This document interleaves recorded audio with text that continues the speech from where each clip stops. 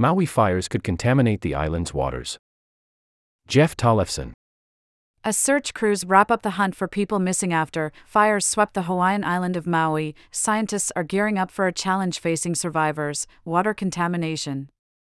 Early indications suggest that the local water system has been compromised in places, and the sheer scale of the damage could pose unprecedented threats to Maui's diverse coastal ecosystem. So far, more than 100 people in Maui have been confirmed dead, making the wildfire that devastated the city of Lahaina the deadliest in modern U.S. history. Hundreds more people are still unaccounted for. The fire damaged or destroyed an estimated 2,200 buildings, creating a toxic environment that is likely to affect water quality. The carcinogenic chemical benzene has turned up in the public water system in Lahaina, and local officials have advised residents not to drink tap water. Scientists also fear that contaminated runoff will flow onto the island's sensitive coral reefs. https://www.nature.com/articles/D41586-019-02802-2. We have had large fire events before, but this is a different beast, says Chris Schuler, a hydrologist with the Water Resources Research Center of the University of Hawaii at Manoa, in Honolulu. There's no playbook for this. Everybody is just figuring it out as we go, adds Schuler, who is based on Maui.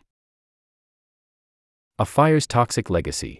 Working in parallel with local water officials, scientists at the University of Hawaii have already started testing for a variety of contaminants that could be released by the incineration of plastics, vehicles, household chemicals, and other sources.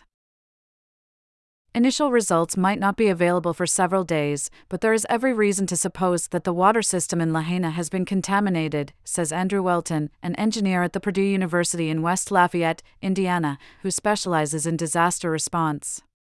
The problem, Welton says, is that when multiple buildings are destroyed, the water system not only loses pressure but also can develop a vacuum that pulls pollution from burnt areas into water delivery pipes.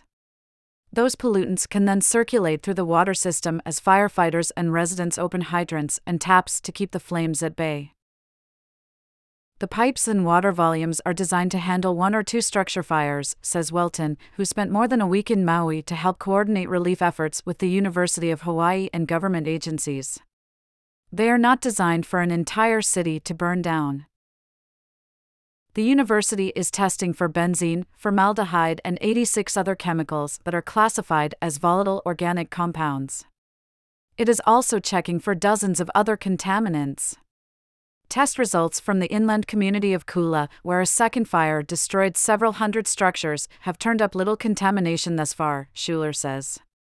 But it could be several days before the university team gets its first test results from Lahaina, where the Maui County Water Department discovered benzene. Welton says contamination is likely to show up in Kula as well. Hundreds or even thousands of samples will need to be tested to fully assess the risk across the island, he says. Reefs at risk. Scientists and government officials are already starting to think about longer-term impacts on the coral reefs, which are core to Lahaina's economy and cultural identity.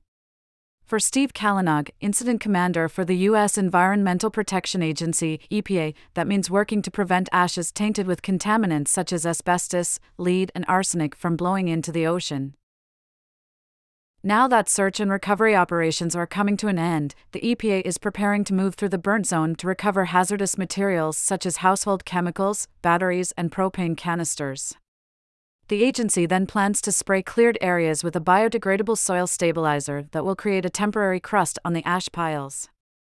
The material is commonly used for dust control in construction and other industries, but its application in wildfire recovery is relatively new.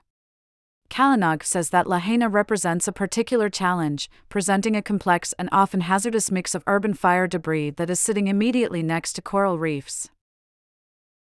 Other researchers are already starting to think about how to monitor fires' impacts on the ocean.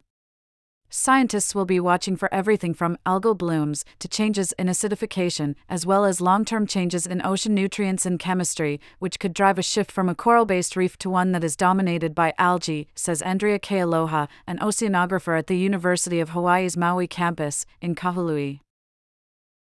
Kealoha and her colleagues are applying for a National Science Foundation grant to investigate the ecosystem impacts.